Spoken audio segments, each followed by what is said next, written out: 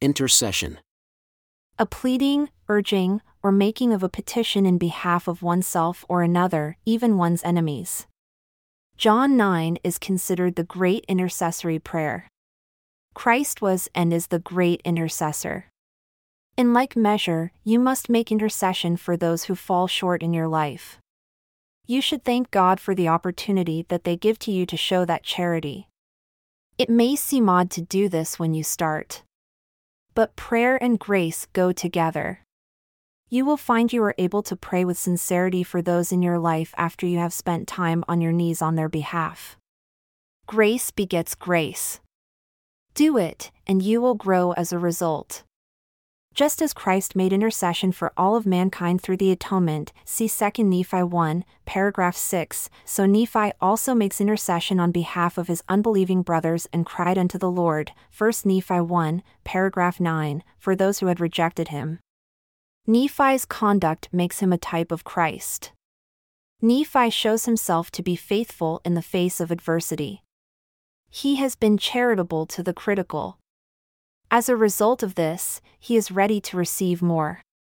Christ teaches man to love his enemies, bless those who are trying to do him harm, and pray for his persecutors.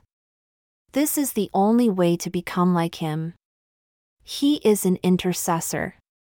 Becoming an intercessor for others is part of one's development, through grace, to become as he is. It is through this that charity becomes a part of one's character, see Moroni 7, paragraph 9, and charity is a necessary attribute in one's character, see 2 Nephi 11, paragraph 17. Many great souls have interceded for their fellow man. Intercession for one's fellow man, including those who give offense, is one of the hallmarks of the saved soul.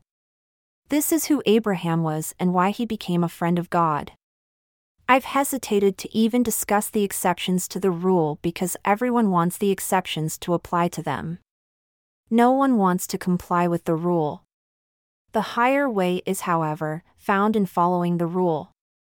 It should be an absolute sacrifice, and a painful one at that, for the exception to be applied in your life.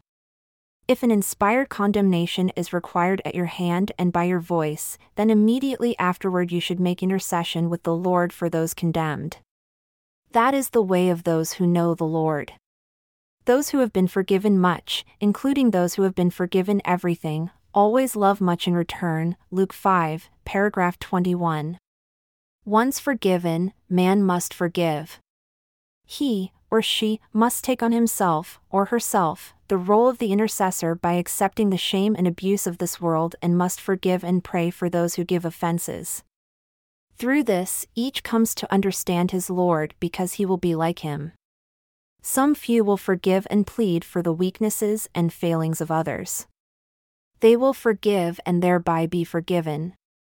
They will obtain for themselves a judgment based only on mercy, for they will have shown mercy to others. This atoning act of love and intercession will be the hallmark by which the children of God are identified in the day of judgment, see Matthew 3, paragraph 12. Only the peacemakers can be trusted to live in peace with one another. All others are unfit for the presence of God. Sometimes the relief other people need can only come from you. Under inspiration of the Spirit, we can relieve the burdens of those around us. Iron rod. The Word of God, as seen in vision by both Lehi and Nephi. 1 Nephi 3, paragraph 10 and 1 Nephi 4, paragraph 5. The path back to the tree of life is found in the revelations from God, as contained, in large measure, in the Scriptures. Scriptures are of vital importance to mankind. Nephi has an angel instructing him, as well as Christ being shown to him, and the message includes the specific teaching about the importance of revelations and the Scriptures. There are two different words used by Nephi regarding contact with the iron rod or Word of God. Joseph Smith translated the two words as cling or clinging for one, with hold or holding for the other. The different word use raises the question of meaning. If they meant identical things, then the same word would have been translated. Therefore, there must be a reason for the different words. And it came to pass that I beheld others pressing forward, and they came forth and caught hold of the end of the rod of iron. And they did press forward through the mists of darkness, clinging to the rod of iron, even until they did come forth and partook of the fruit of the tree. 1 Nephi 2, paragraph 10. Behold, he saw other multitudes pressing forward. And they came and caught hold of the end of the rod of iron. And they did press their way forward, continually holding fast to the rod of iron, until they came forth and fell down and partook of the fruit of the tree. 1 Nephi 2, paragraph 12. Some catch hold, then cling. Some hold, then hold fast. Both of these different approaches result in the persons reaching the destination, then partaking of the fruit. But they are situated differently as they move along the process. Some are clinging and some are holding as they move toward their destination. To cling implies something frantic, something charged with emotion, and something more desperate than to hold. Holding seems calm, thoughtfully committed, and more methodical than does clinging. From this, it's possible to conclude that there are at least two kinds of people who will make their way to partake of the fruit of the tree of life in this world. For one group, the process is unnerving, fearful, and emotionally wrenching. They cling on despite earth and hell. They fight to retain their grip, and they make heroic efforts in the opposition they face. They cling because they cannot relent, cannot relax, and know they face peril as they live their lives daily. For them, their hopes are kept despite all their fears. They cling because they desire more than the opposition can deter them. For another group, the process is less emotional, but nonetheless filled with determination. They are not as charged with fear, but face what comes to them calmly and with the assurance that the Lord's word is in their hands and will be a refuge that will bring them to eternal life. There is another, more likely possibility, as well. There are not two groups, but only one. From time to time everyone faces moments of difficulty. The only way to stay with the rod is to cling. Then the seasons change, the storm relents, and calm returns. During those times when life improves, the person can continue to hold and move forward, but they have purchased the season of calm by the things they have endured in faith. Now they know it is only necessary to hold on, and all things will come to them. There is not a life that gets lived without challenge, difficulty, and seasons of despair. Everyone will at times be required to cling, and at other times have the ability to hold the course. Whether it is the one season or the other, however, at the end of the journey one may be able to lay hold on eternal life. Isle of the Sea. Everything that is not part of the great Eurasian African landmass. Although North America is currently regarded as a continent, in the Book of Mormon vernacular, it is an Isle of the Sea, see 2 Nephi 7, paragraph 5. Further, most of Israel was relocated onto the Isles of the Sea, see 1 Nephi 7, paragraph 2. So when the Lord affirms he speaks to those on the Isles of the Sea, he is confirming that there are multiple locations, involving multiple parties, each one of which has received sacred communication from him. Jacob's Ladder. A connection in transit between the heavens and earth which Jacob, later named Israel, saw in a dream recorded in the Old Covenants, and he dreamed, and behold, a ladder, in Hebrew. Sulam. Set up on the earth, and the top of it reached to heaven. And behold, the angels of God ascending and descending on it. And behold, the Lord stood above it and said, I am the Lord God of Abraham your father, and the God of Isaac. Genesis 9, paragraph 20. Joseph Smith said, Paul ascended into the third heavens and he could understand the three principal rounds of Jacob's ladder, the telestial, the terrestrial, and the celestial glories or kingdoms, where Paul saw and heard things which were not lawful to utter. I could explain 100-fold more than I ever have of the glories of the kingdoms manifested to me in the vision, where I permitted and were the people ready to receive them. Joseph also said, when you climb up a ladder, you must begin at the bottom and ascend step by step, until you arrive at the top. And so it is with the principles of the gospel, you must begin with the first, and go on until you learn all the principles of exaltation. But it will be a great while after you have passed through the veil before you will have learned them. It is not all to be comprehended in this world. It will be a great work to learn our salvation and exaltation even beyond the grave. The principles of the gospel are not supposed to be comprehended in one bite. Everyone progresses. The ladder that he's talking about climbing is, in fact, the ladder that is ordered and the one Jacob referred to. But whenever one begins that climb, he begins at the bottom. And so mankind finds themselves here, at the bottom of it. Notwithstanding finding themselves here, there are absolutely, invariably 7 rungs on Jacob's ladder. No one can arrive at the throne of God in any other way than all have taken to arrive there. Everyone develops the same way, through the successive stages of Jacob's ladder.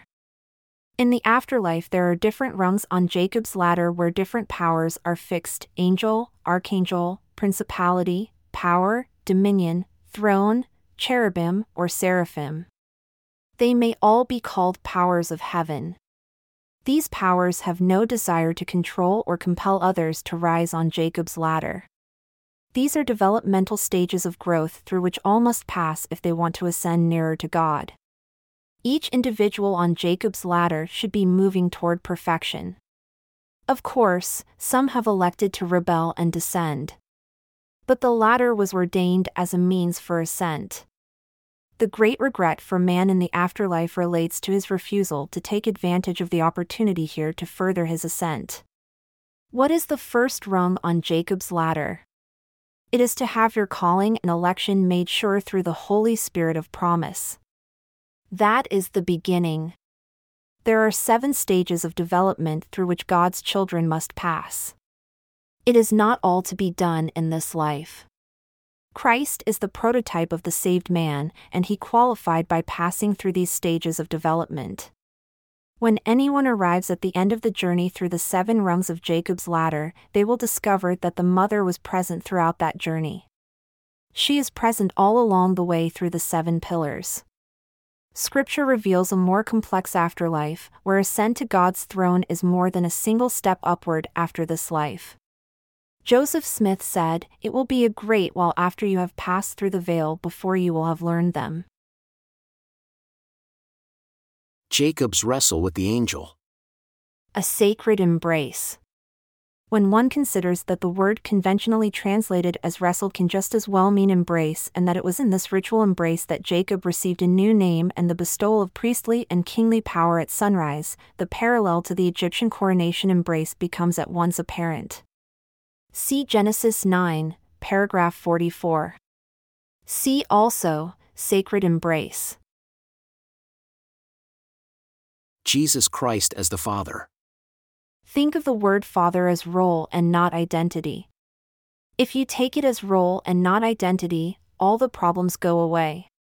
If you hear the voice of God speaking to you, telling you Psalms 2, paragraph 2, "You are my son.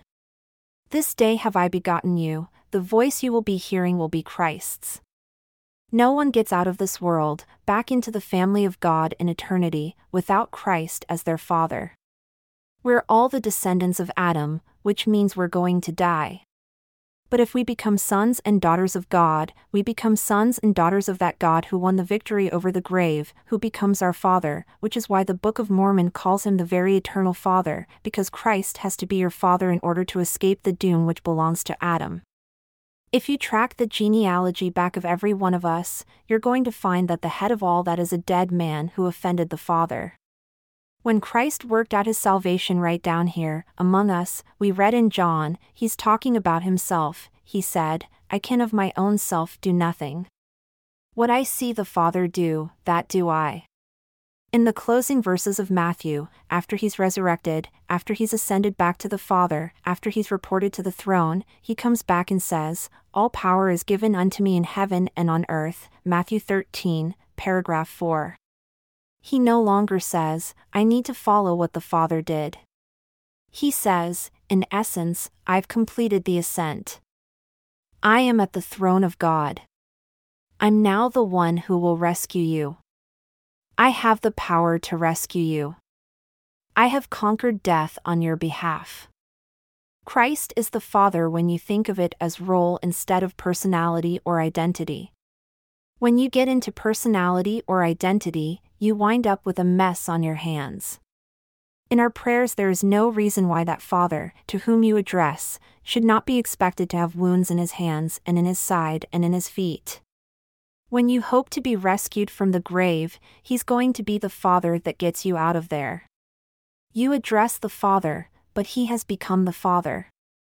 The problem we have is that we want to assign a personality, we want to assign a role, we do not want to accept a status. We want personality instead of a role that gets played. Christ is the Father. Christ was the Son.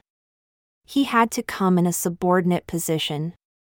He had to come into the world contaminated with blood. He had to have within him the seeds of mortality in order to have the capacity to die, because without the capacity to die he couldn't die.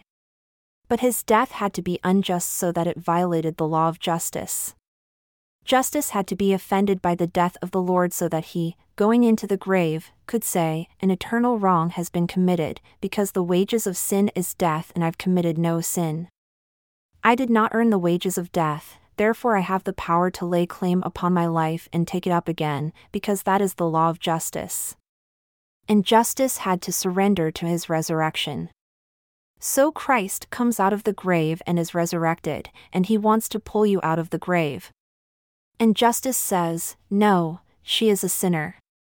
And Christ says, wait a minute, wait a minute, wait a minute. Justice has been satisfied.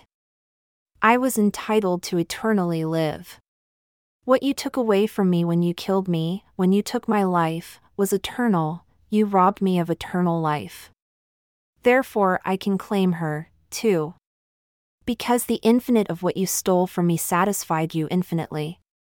I am giving her a pass because, justice, you offended me infinitely. And Christ did this in order to bring us all back. But the only way we're getting out of here, after we shed these bodies and return from the grave, is through him. And he becomes the Father. For as in Adam all die, even so in Christ shall all be made alive, 1 Corinthians 1, paragraph 63. He's going to give it as a free gift to everyone. The only question is, what will the quality of the afterlife then be? Because that's based upon a law that was predicated before the foundation of the world upon which infinite blessings are conferred. The Father of your eternal life will be Christ, TNC 18, paragraph 1. He is your Father who is in heaven, because your continuation after the grave will come through his sacrifice. He will literally provide you with the resurrected body you will inherit. This makes him the Father, Mosiah 3, paragraph 2. Secondly, they are his teachings which will provide you with more than just resurrection.